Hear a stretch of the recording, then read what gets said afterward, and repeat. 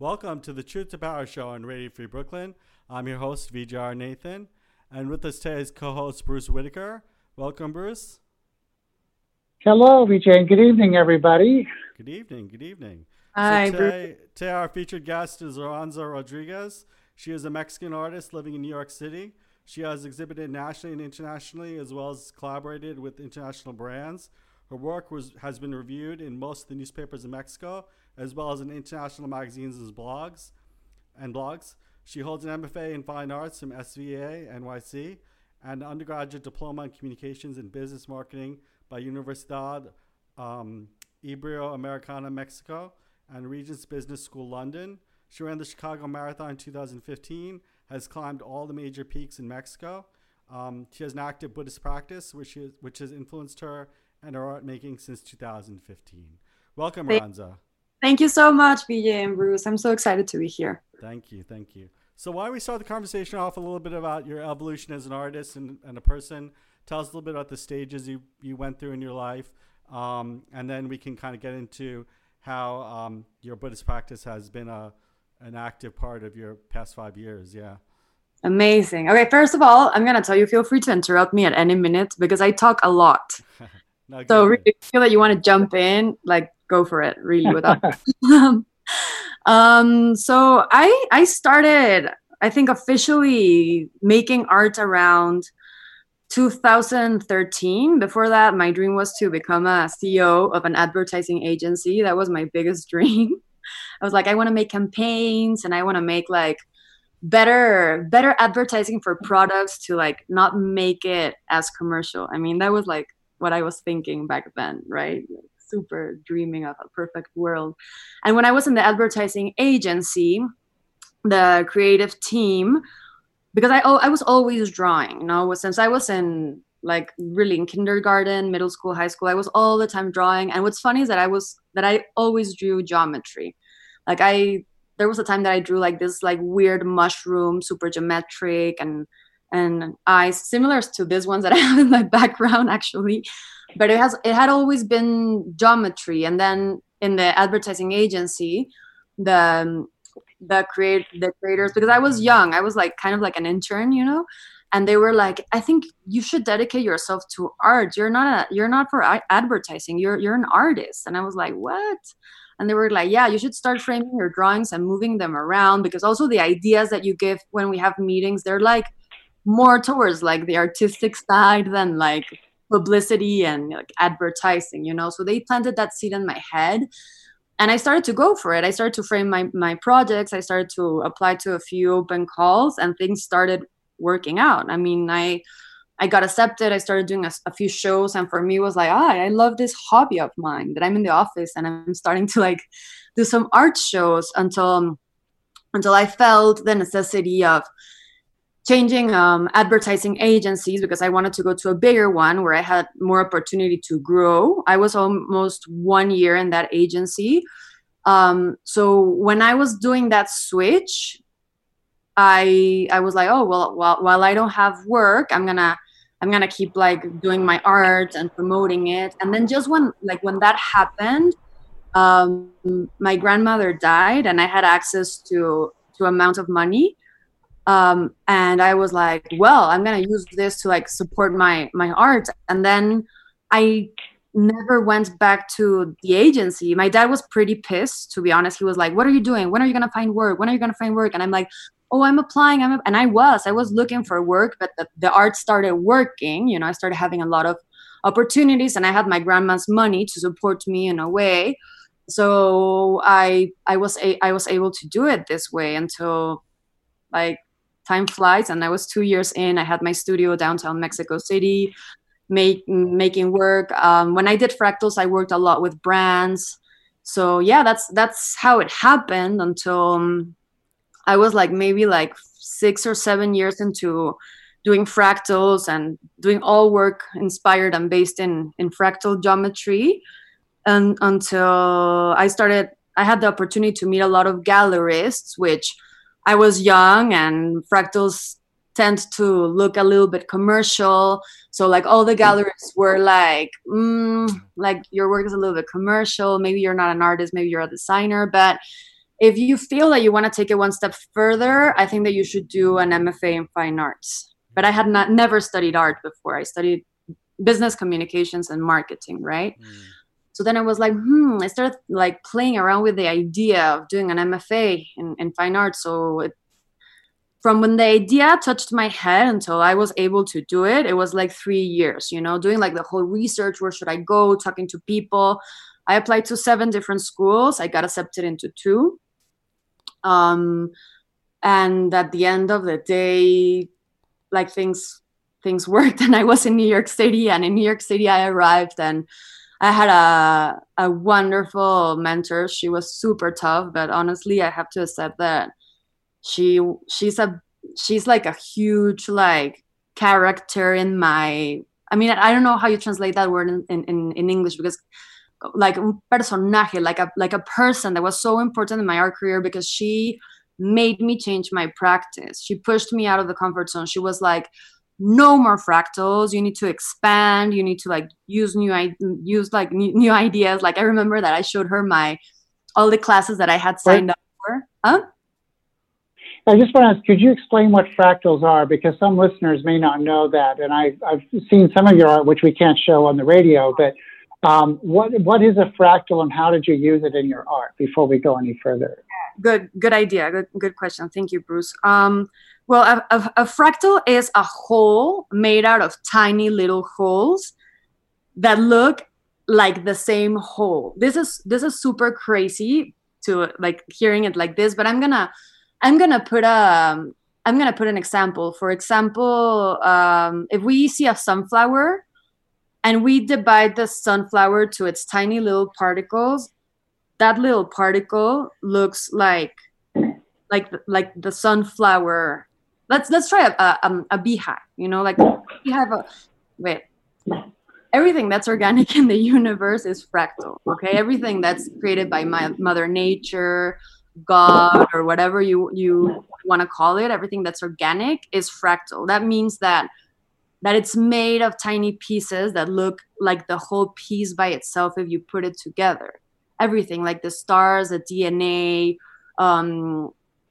animals, shells, everything is fractal. And the Pythagoreans found a lot of mathematical codes that fit perfectly to everything that's organic in the universe, which that's pretty crazy. I mean, Fibonacci? Is it Fibonacci? Fibonacci, exactly. Yeah. Like 0011, like the number, the result of the number is what adds the number before. Yeah, so, and also it's like the order of the universe, the way the universe has a sacred order to it.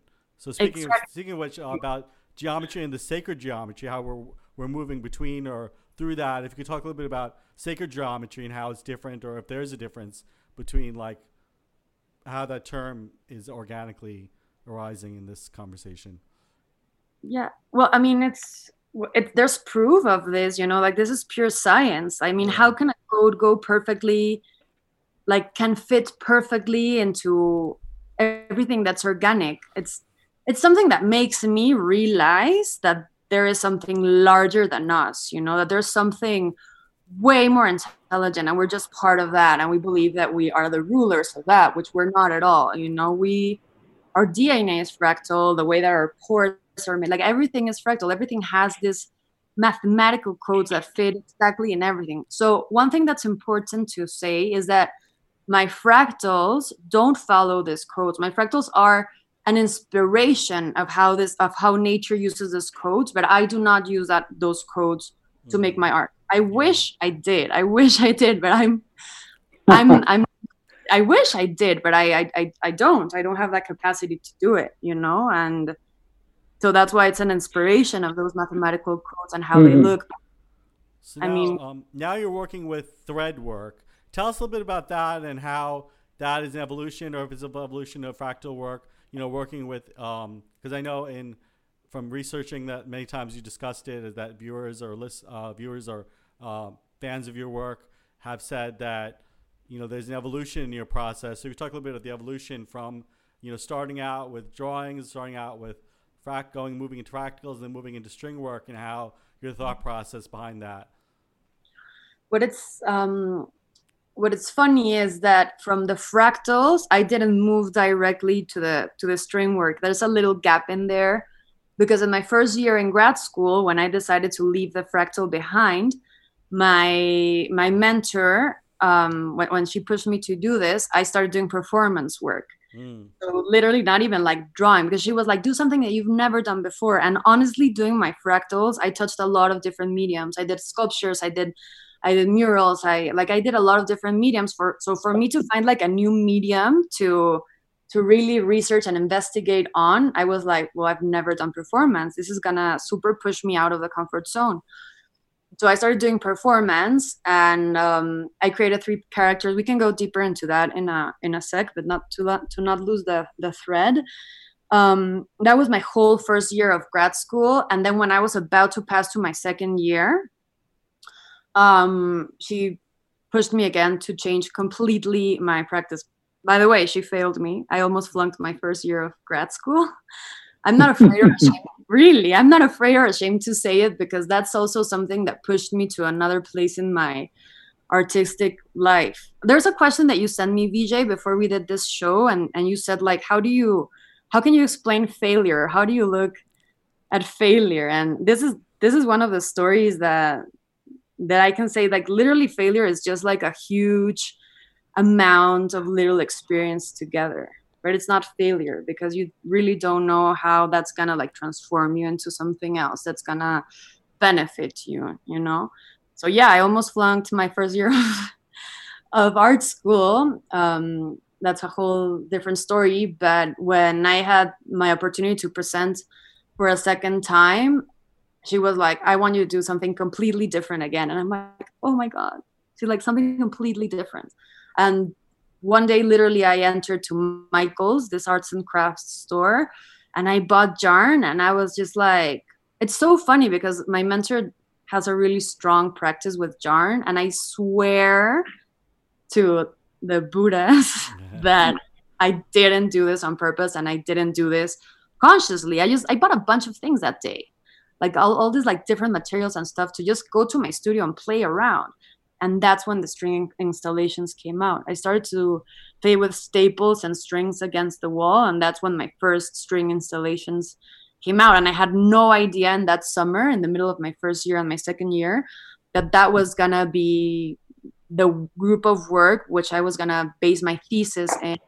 And it's going to be my first group of work now that I graduated out of grad school. So yeah. Also, with the string work, you seem to be investigating the subtle mind. You seem to be investigating different modalities beyond just representational. Obviously, for the listeners, they can go look at the actual visual of it. But to give an explanation, it seems like you are guided by a meditation either on compassion or on different Buddhist meditations, and looking into the subtle mind and kind of creating designs that express a certain aspect of the path. So if you tell us a little bit about that and how, obviously you're not creating like a person or like an object, but you're creating like a state of being, would you say? Or how would you phrase it? Oh my God, VJ, you put it in such a beautiful way. Thank you so much.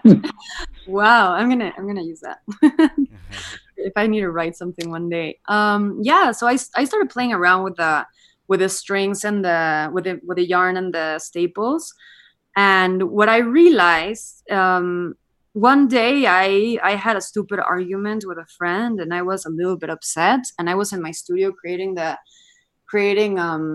piece, and I realized that I just couldn't do it. I was like, the string wasn't just like straight, and it was like draping, and then I was like, whoa, you know what? Like, I need to like sit down for a minute. I have to like tune into my meditation practice. I sit down, I did a meditation practice, my mind completely switched, and then I went back to the installation, and I was like, I'm gonna hold a mantra to keep doing the installation. And then when I did that, I realized that I was in a completely different place, in a completely different state of mind, and the piece was coming completely different as how I was before when I just entered my studio. And then I was like, there's something interesting in here. I was like, this is life. literally, this is life. You know, we're so stuck in our problems. We're so wrapped up into this angry minds or anxious minds and worrying minds. I mean, and I'm biting my tongue right now because it hasn't been easy these days with this whole pandemic. I have to accept that. Well, I'm trying, you know. So I realized, and the moment that I started doing a meditation, holding a mantra, and I basically like switched my mindset, it came out completely different. And I'm like, wow, this is life.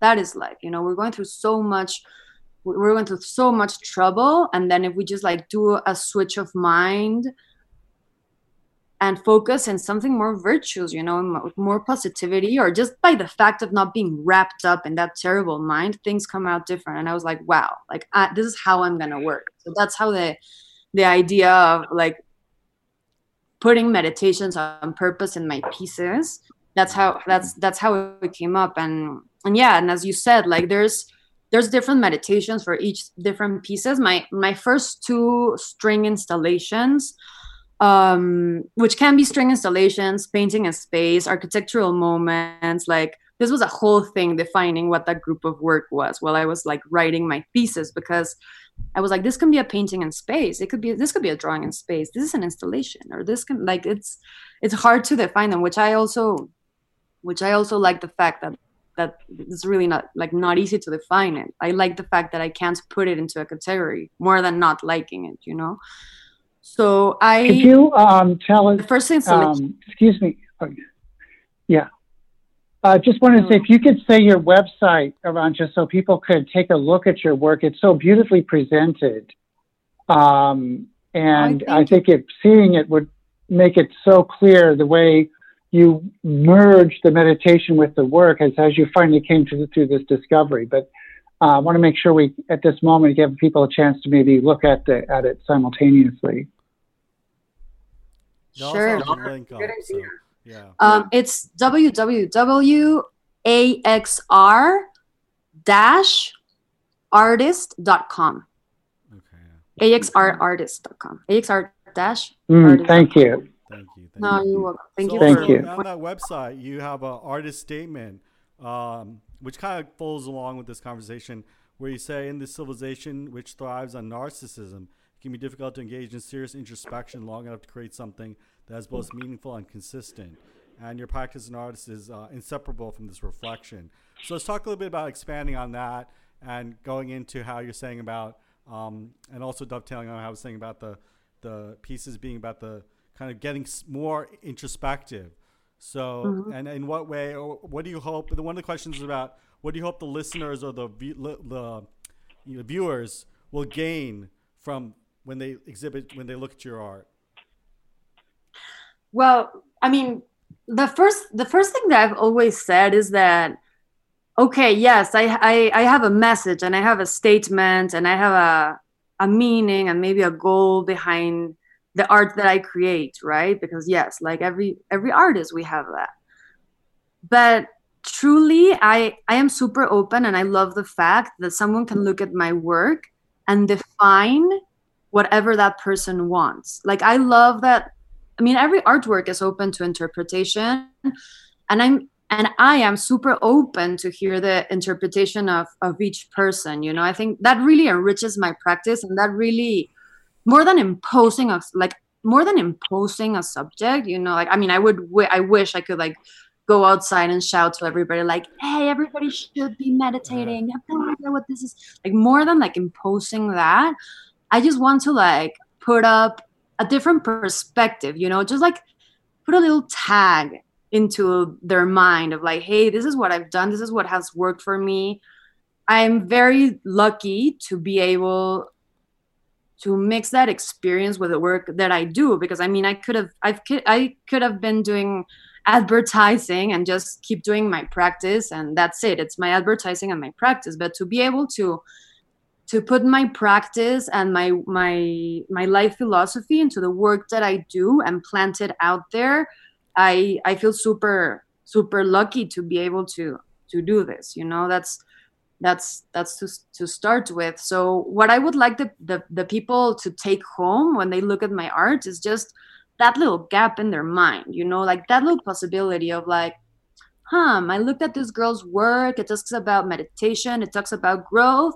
And yesterday night, I was looking at my emails and I saw this like meditation course. Maybe I should check it out, or they're walking, or like they're like walking in this, and they're like, I mean, that's what like Instagram and that's what the internet does right now. That's how they plant everything in our head, right? Yeah, That's so yeah. scary. Like, So also, I think it's Well, interesting because. Oh, go ahead, Bruce.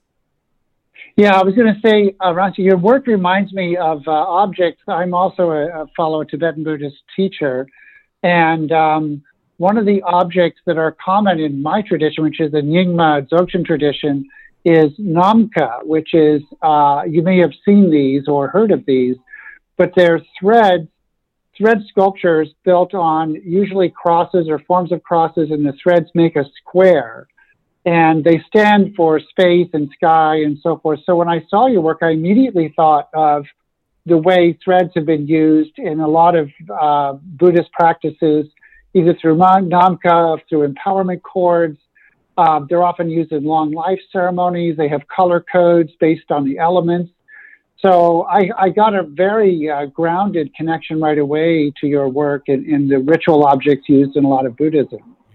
Wow, it's so interesting that you say that, Bruce, because I mean I have to definitely look into that because I'm not really aware of that. But now that you mention, a few weeks ago, one of my best friends tagged me in a photograph in Instagram of a little video of a girl.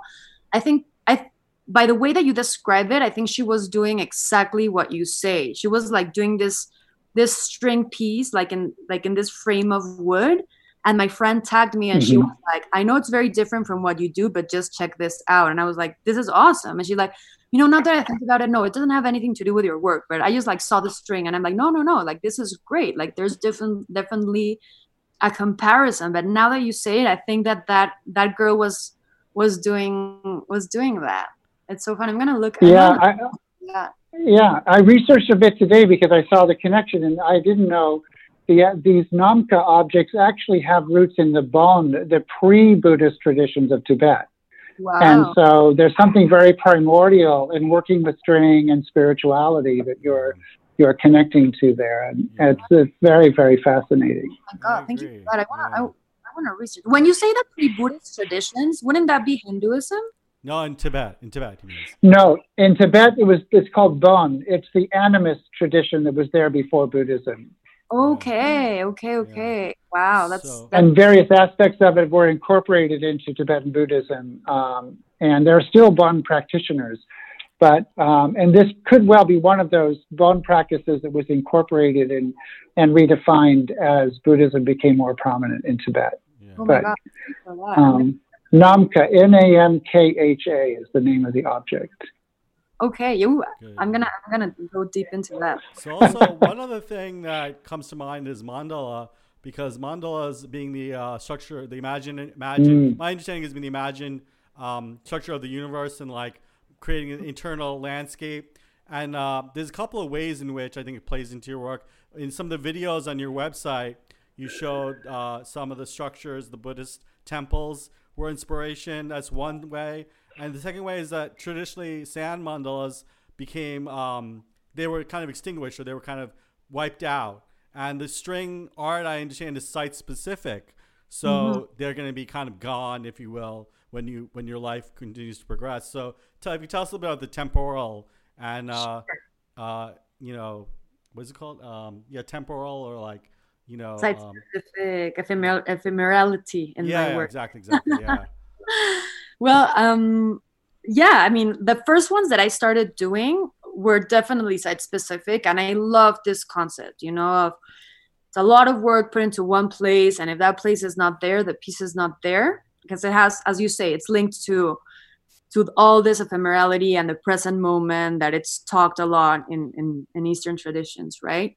So I was doing it like that. And then I was pushed into doing them in wooden panels to be able to move them. So for my thesis shows, the curators came to my studio and they were like, you have 3 days to do the installation in the gallery and it's concrete walls. So this is going to be a little bit hard. So I was pushed to do the work in wooden panels, which this changed completely idea of ephemerality, and it was something that I didn't want to do, but I was pushed to do it for the sake of my work. It was funny because this friend that I said that she sent me the picture, she's also an artist, and she was like super against it. She was like, no, I don't know how you're gonna do it, but you have to do it in the gallery. It's site specific. And I was like, oh, but I have a month to create this amazing piece for my thesis show, like against 2 days, and finding ways to do it in the concrete. I was like, I just have to do it in wooden panels. So now I am working in wooden panels, and this permits the work to move. And by doing it in moving panels, I already had the opportunity to show that piece in different places. But my dream is to do it site specific. If a client wants to buy one of my pieces, I have to go to their house and build a piece in their wall. And if they move houses, well, they should put the price of the piece in the house. Or I don't know. I have no idea how am I gonna sell that work. It's work that's very hard to sell, which is great also because that goes completely different to my fractal work, that it was a little bit commercial, you know. And now I it's stupid because it's stupid and weird because I'm like, it's so hard to sell my work, but I like that it's not work that is just for selling. It's just not a decorative object, you know. It's an experience that you're gonna have in the corner of your room, made with so much intention and made with a mind of a virtuous mind, you know, full of blessings that I'm just like putting there in the middle. Not that I do the blessings, but the minds that I receive to put that object in your wall is what you're gonna take. But putting it close to the mandala, my Buddhist tradition, which is the Kadampa Buddhist tradition, the mandalas that we offer, they're not this beautiful sand mandalas that other traditions of Buddhism do, and they like throw them to the river. The mandalas that we offer are purely like mind mandalas. There's special meditations. I mean, there's something that we do with our hands to like offer a mandala, and when we offer a mandala, we do it completely with the mind, imagining what is a mandala, because at the end of the day, the translation of a mandala is a pure land, a mind of a pure land. So when you offer a mandala in your meditations, you're literally imagining that you're offering this pure world with amazing rivers and with abundant food and with no sickness and with beautiful scents, and like you imagine your mandalas. I mean, there's a lot of different meditations on how to order your mandala, but it isn't a specific process that you do with the mind, because my tradition, it's literally 100% about the mind. Like it's nothing like to do with objects or physical, which maybe I'm contradicting my work in here because that is an object, right? But my tradition is fully based in how to obtain those minds in order to create like the life you want. That's why we don't do those mandalas. I don't know if this. Could you describe your tradition a little bit, because you're part of a very, very important Tibetan tradition, and I think folks would like to know how you found it and what it consists of, and how it's worked out for you.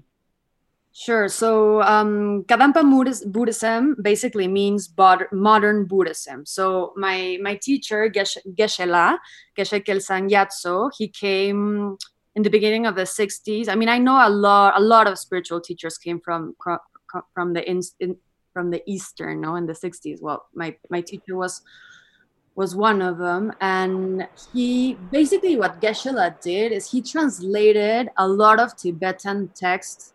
Not only translated them, but made them accessible for people to practice in modern times.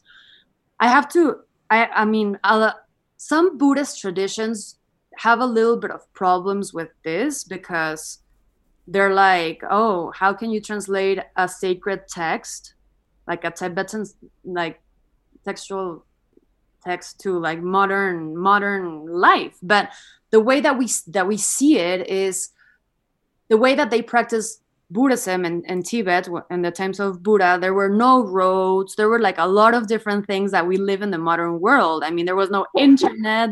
The ways that we related to each other were not the same. So there's a lot of things in Buddhist philosophy that it could be impossible to practice nowadays because of how times have changed, you know. So Geshe-la literally made Buddhism to be able to be practiced in modern times with everything that we have right now, keeping the Buddhist text as pure and as clear as it can be, in order for everyone to understand and find the logic in them. Because if not, then they tend to be very like completely metaphorical and surreal. And Geshe-la was like, people have to understand how to practice this tradition with modern times and all the obstacles that we have now, because it's not the same than they were doing it in Tibet, right? Yeah. So yeah, that is my tradition. It's modern Buddhism. So also I want to talk a little bit about, or dive back into the performance art. So now you had done a project, there were 3 projects that you'd worked on in performance art. The Green Tower project, the Selfie project, and I think another one, Delamar, which I know is a specific character that we can just kind of brush over, and people can look that up. But I want to specifically go into the Buddhatara project and how you felt about it, and how it materialized into a performance. Are you taking the persona of Buddhatara and going out into the public? Tell us a little bit about that. Yeah. Well, something that I forgot to mention that Bruce asked me is that how did I started this tradition? It was because part of my mom's family started practicing like 15 years ago. So literally because of my aunt and my cousins, I was like, oh my God, they're like so cool. They're so calm. They're so amazing. And they invited me to retreats every now and then, until suddenly I found myself mega practicing, like every day meditating. I wanted to do all the retreats, and I was like, whoa, I think I belong here. And also I've been always a seeker since I was young. I was into a lot of cults. I was into a lot of different like psychology courses. Like I was all the time. I grew up in a Catholic school, and I was all the time questioning, like, where do we come from? Where is God? What is the meaning of life? And so, yeah, I did like a bunch of different stuff since I was, I think, literally like 14 years old. I was always seeking, like 2 years in one group, then here, then there.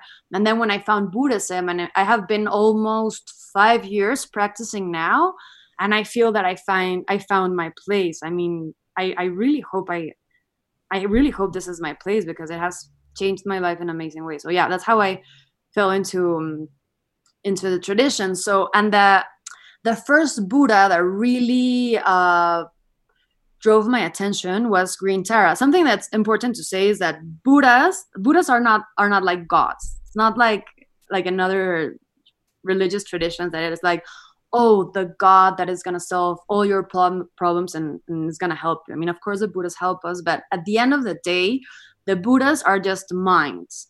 They're drawn like that, like these amazing figures, because with our human mind is the way that we can relate to them. But at the end of the day, Buddhas are just minds. They're just enlightened minds. So that's why there's different Buddhas, There's a compassion Buddha, the power Buddha, the wisdom Buddha. There are all these different Buddhas that when we meditate on them, we just learn how to sync our minds into the minds of those Buddhas. So we're meditating in compassion. We're meditating in wisdom, power. We're meditating in death. We're meditating all these different virtuous objects, and those are the Buddhas. So Green Tara is a Buddha that my cousin showed it to me like a long time ago when I wasn't even a practitioner, and I just loved her. I was like, who is this green woman sitting down in a lotus with a feet outside the lotus? Because Green Tara, a lot of Buddhas are just sitting down in like the meditative posture, and Green Tara has her feet outside the lotus, so she's ready to take action. She's the mother Buddha, the swift one, the compassion and swiftness Buddha. She's the one that just is ready to step out of the lotus and help you. So I was like, wow, I love that philosophy. I love that mind, because I've been always really active and really intense, and I need like that compassion, but I need that swiftness. So it's like the perfect balance. So I really fell in love with this Buddha. And when I was already in my MFA, I've always loved to dress up since I was a kid. I love cosplay. I love dressing up. I love makeup. And I was like, I would love to dress up as Green Tara one day. And a Halloween party came up, And I was like, I'm going to go to the Halloween party dressed up as Green Tara. But I'm going to go to it like really thinking I am Green Tara. I'm going to try to keep like this mind of like complete compassion and always like positive, doing her mantra. Of course, I don't drink that much, to be honest. But I was like, I'm not going to have a drink like that day. I'm just going to be in constant meditation. So I went to this party dressed up as Green Tara. And then there's where I was like, this is going to be a whole performance. I'm going to dress up as Green Tara and do a bunch of like things in quotidianity to see what it would be to really carry that mind and really carry that, really like embody that Buddha. And there's Sutra and Tantra in Buddhism. I'm not going to go really deep into that. But the point is that in Tantra Buddhism, the meditations that you have to do is not anymore to like practice like a mantra like towards the Buddha, but it's more like embodying the Buddha, you know? So, and to start like doing, because Tantra has nothing to do with sex in my tradition. A lot of people hear like Tantra, ooh, sex. In my Buddhist tradition, Tantra, it's not sex. That's something completely different from another tradition. In my tradition, Tantra means when you actually embody the Buddha, right? And to be able to do tantric practices with the Buddhas, you have to have certain empowerments, which that is basically like a longer meditation that you get involved and then you're ready to like start doing those practices. So I was doing Green Tara in the Sutra path, that it's more mantras and more kind of like feeling a bit of a separation with a Buddha, to say it like with apples and bananas, you know? And then when I was able to do this tantric practice of being able to become Green Tara, it was funny because I started doing the performance before involving this meditation.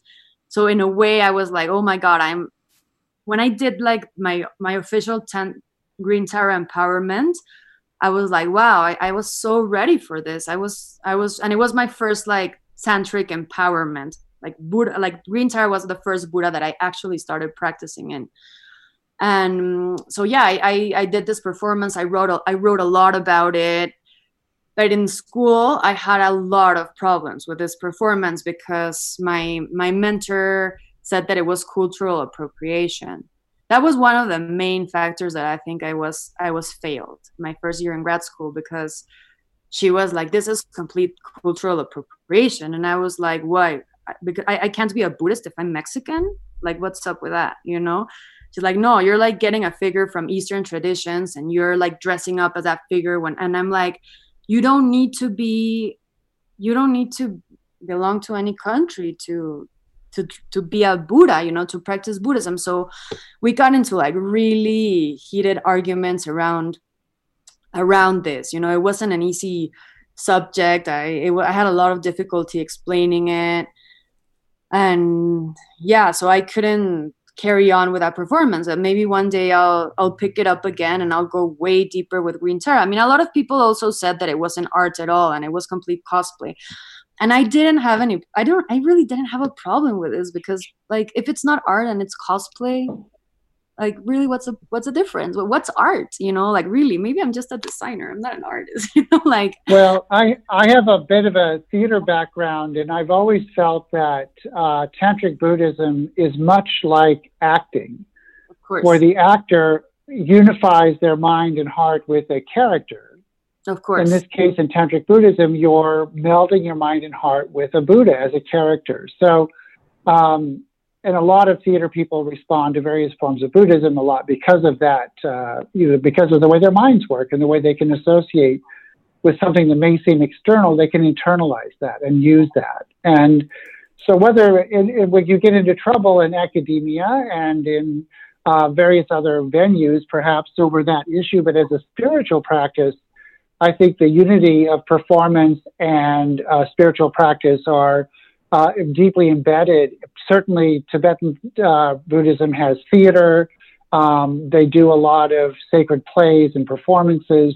So there are definitely attributes of that which are common to the spiritual practice. So you've tapped into something there that it may have had academic issues, but it certainly, to me at least, it has very strong spiritual authenticity. Yeah, no, 100%, Bruce. It's kind of like this fake it till you make it, but like super intense, no? Like Yeah.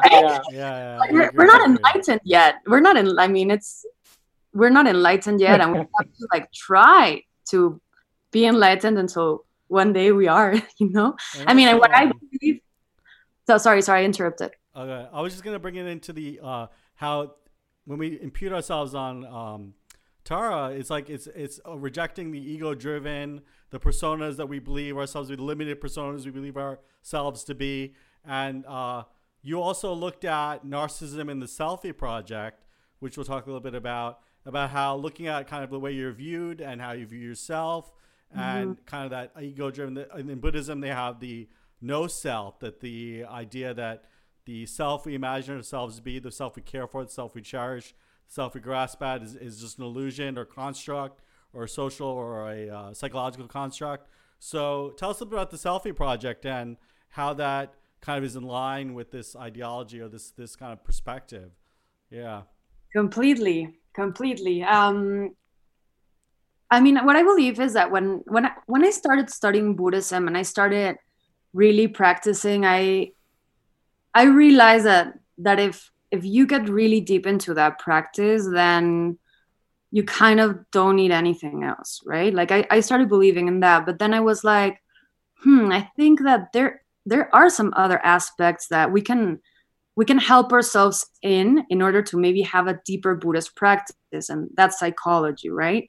And I was like, I think I do need to like look at some of my aspects in the like, because the Selfie Project, it can be a spiritual, of course, because we're talking about evolution, we're talking about evolving ourselves, we're talking about going through the ego, right? Yes, we are.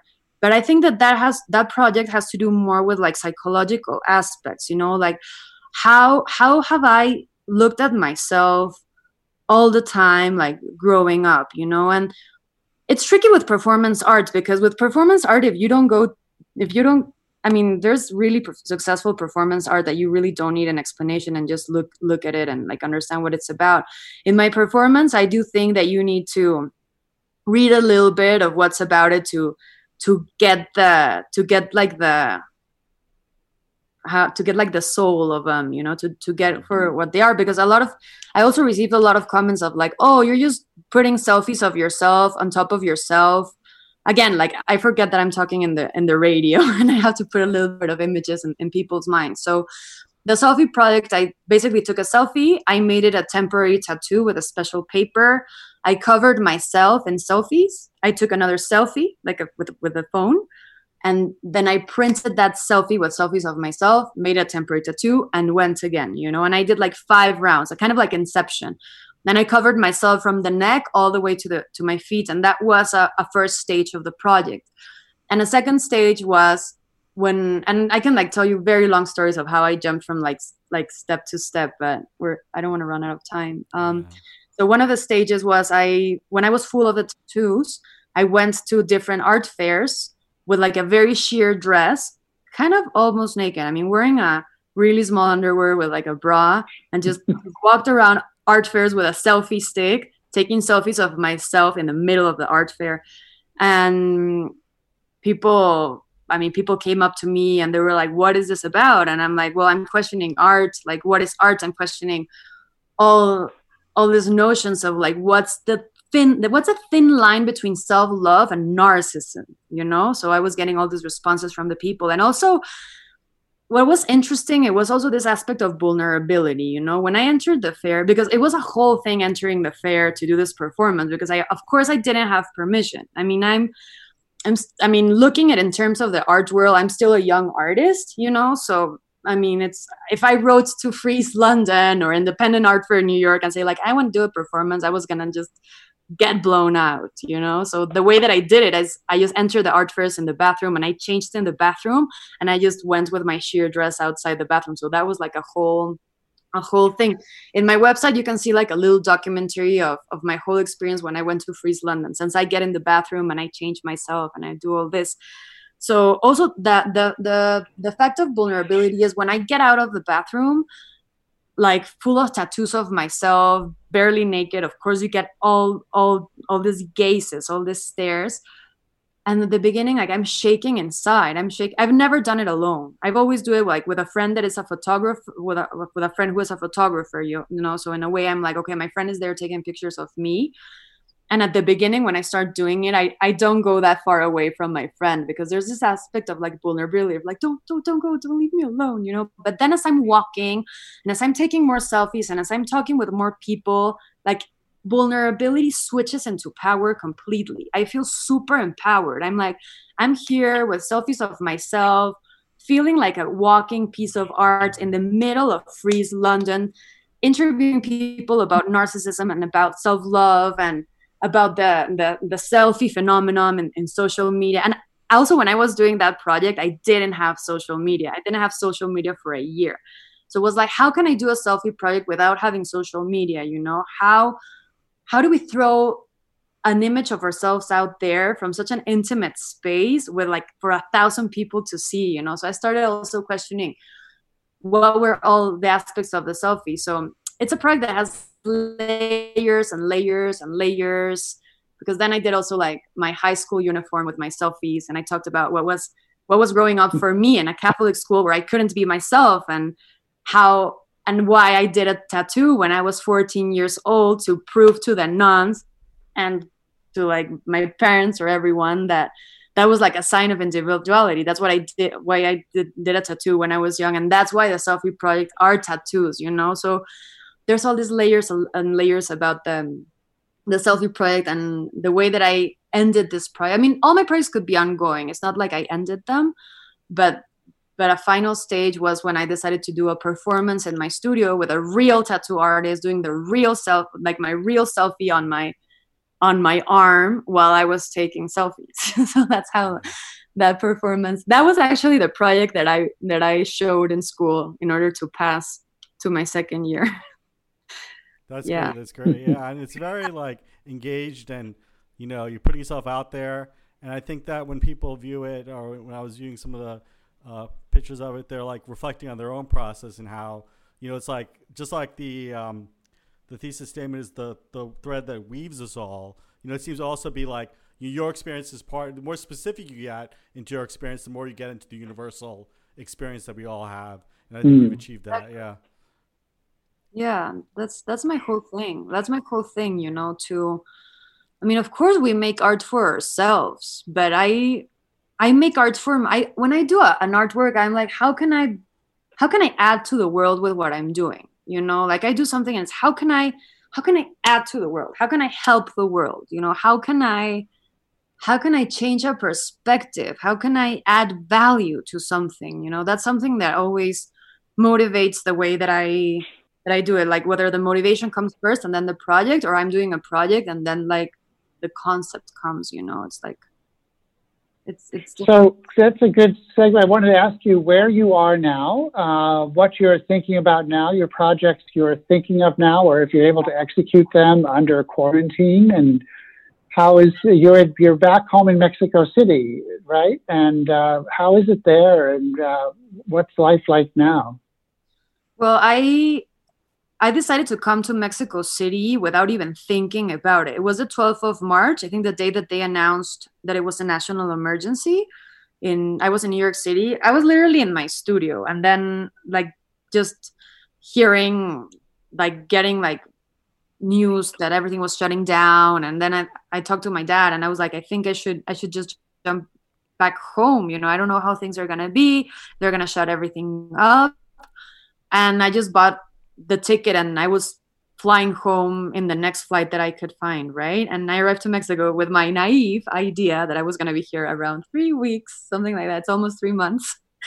And I was like, it was very hard for me to come to Mexico because I feel New York City was in a more like deeper stage than Mexico. So when I arrived to Mexico City with all this mind of like, oh, we're in a pandemic, everything is shutting in New York City, like coming out of the airport, everyone was like wearing masks and taking the right precautions. And I was like, oh, pandemic. And I was flying like this. When I arrived to Mexico, vacation, like nobody was wearing masks, like people were going out, like it was normal. And for me, it was like, what's going on? Like I came back from New York City to do quarantine with my parents in Mexico, and Mexico things are like if nothing had happened. So it was very hard for me to one, like come to terms with my parents of like stop fighting and stop like imposing this like, oh, let's do quarantine. And I think we both of us like were able to come to like a very good term. And well, and the country, well, yeah, everything's shut down. I mean, we can get into politics, but I don't think we'll have much time for that. But I think that we've been able. I mean, of course, things are intense. We're like in 8,000 deaths right now in the whole country. But I think we would be much worse if the people hadn't acted from themselves. I feel that if we had listened to the government and if we had done what the president was telling us, I think we would be in 30,000 deaths right now. If we're in 8,000, which is a big number, it's because people decided to act without listening to the president and taking their own measurements. Like people started self-quarantining by themselves before listening to the president. So I think that's why things are not as bad as they could be. And now, well, I have like there's like a basement in my house, and I happen to have some old doors that an ex-boyfriend one day gave to me, like I swear 7 years or 8 years ago. And he was just like, oh, I found these like old doors in a trip that I did in this like hacienda, this like old house. And he gave me the doors, and I put them together in the back with some hinges. So I'm using them as corners to make some string art, which I like it because it's doors and quarantine, and you know how like the doors are like thick, made out of wood, and the string is so delicate. So that has to do kind of like what we are going through right now in the quarantine. You know, like we have to be strong, but sometimes we break. Sometimes like we want to stretch, but we can't. But we're heavy, but sometimes we're beautiful at the same time. So that's how I'm playing with those pieces. But what it's a little bit intense right now is that I have to be in New York City before the 6th of July because my OPT visa that I'm on right now expires.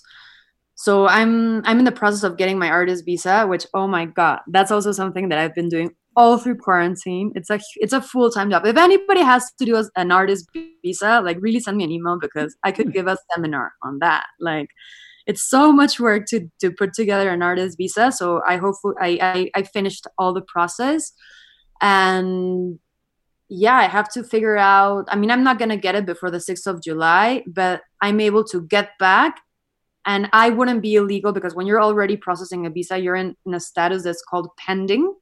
So I would be pending, but it's a tough decision because if I go back to New York City right now, and I don't know, things get very intense in Mexico, I'm going to be worried about my parents, you know, but also like if I stay in Mexico and things start running in New York City, then that means that I could lose my projects, and everything is so uncertain right now. Like going back to meditation is what's been getting, like what's been helping me be a little bit stable, because my mind right now it's like if it was like a little like rubber ball, like if you like pushed it against the room and the ball was like like everywhere.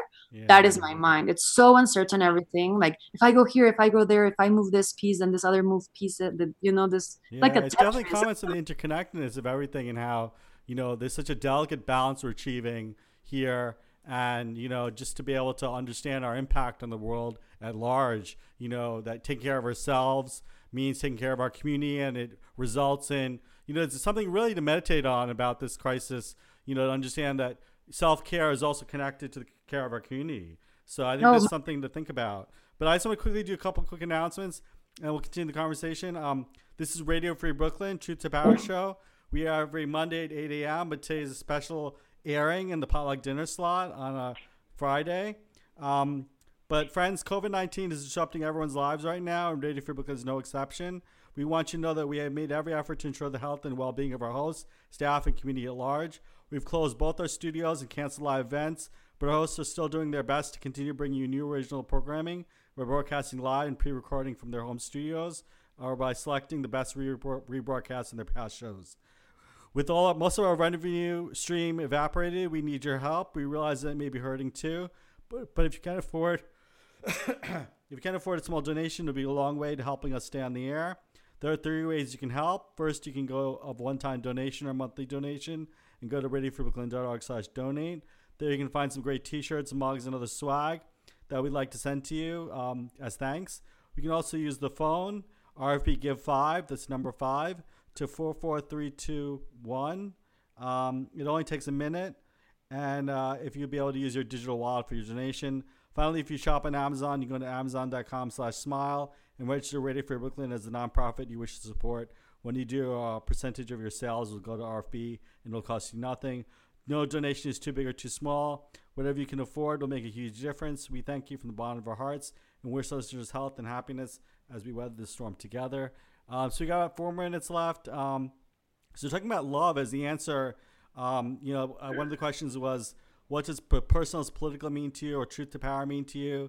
You were talking a little bit about how, you're talking a little bit about how love is the answer in your pre-interview questions, but you talk a little bit about what role compassion and love plays in this time. Yeah. What do you think? Super tough, right? Because this is a time that makes us worry, and that makes us think a lot about ourselves. It's like, I'm worried what's going to happen with my problems, what's going to happen with my life, what's going to happen with my family. So it's times that makes us think a lot about ourselves, when in truth, it's times that we should be thinking way more about others. It's tough, but that really, I mean, and in the moment that we think about others, we stop thinking about ourselves. And then we're not thinking about ourselves, and that means that our suffering goes low. But doing this, it's a whole practice. And there's something that you said that brought my attention, and you said, like, it's times that it's important to meditate on. I mean, I think that here we're using meditation in a different way. One thing is, when we meditate on something, is when we like observe and contemplate something, and we're like, we try to go a little bit more deeper into it, right? But then also, like, meditation means going inward, not thinking about anything, just going inward. So something that I want to say really fast is, when things work because of the space that there's in it, right? If we have a cup, it's the space that makes it work, where we fill it in. A house, it's the walls, it's inside of it, what makes it work. It's the same with meditation. If we're able to find that space, tuning in with our breath or with whatever meditation technique that we have, and we access that space, that is where everything happens. We're up here in the head. If you put water outside the cup, if you put a bed in the ceiling of the house, that's not going to work. It's always inside where it works, So it's the same with meditation. If we're able to tap into that space, there is where we find truth. There is where we find immensity. There is where we find wisdom, not up here. And the only way to discover it is by practicing it, by doing it. Yeah, definitely. And I think that a heartfelt center is where we should move from. Yeah. Heartfelt and the heart center. Could you repeat your website one more time, Aranzu? Because I want to make sure people can follow your fascinating work. No, I also think Instagram handle. My website is axr-artist.com, and my Instagram is axr_artist.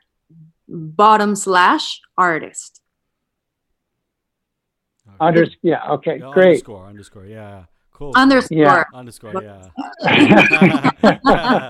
Thank you so much. Well, this has been delightful. Good luck navigating everything and keeping at your work in the middle of it all. And we look forward to seeing what your next projects are. Oh, thank you so much, Bruce. It was so good to meet you in voice. Good to meet you at BJ. I can see you soon in New York City. Thank you so much for this wonderful invitation. It's really great. Thank you. And so, listeners, this is the Radio Free Brooklyn. You can tune in every Monday at 8 a.m. or go to our archives at readyforbrooklyn.org/truth to power. Thanks so much. We have about 10 more seconds. So also check out my work at vgrnathan.com. I thought I'll throw that in there just in case people are interested in investigating my work as well. Thank you. Awesome.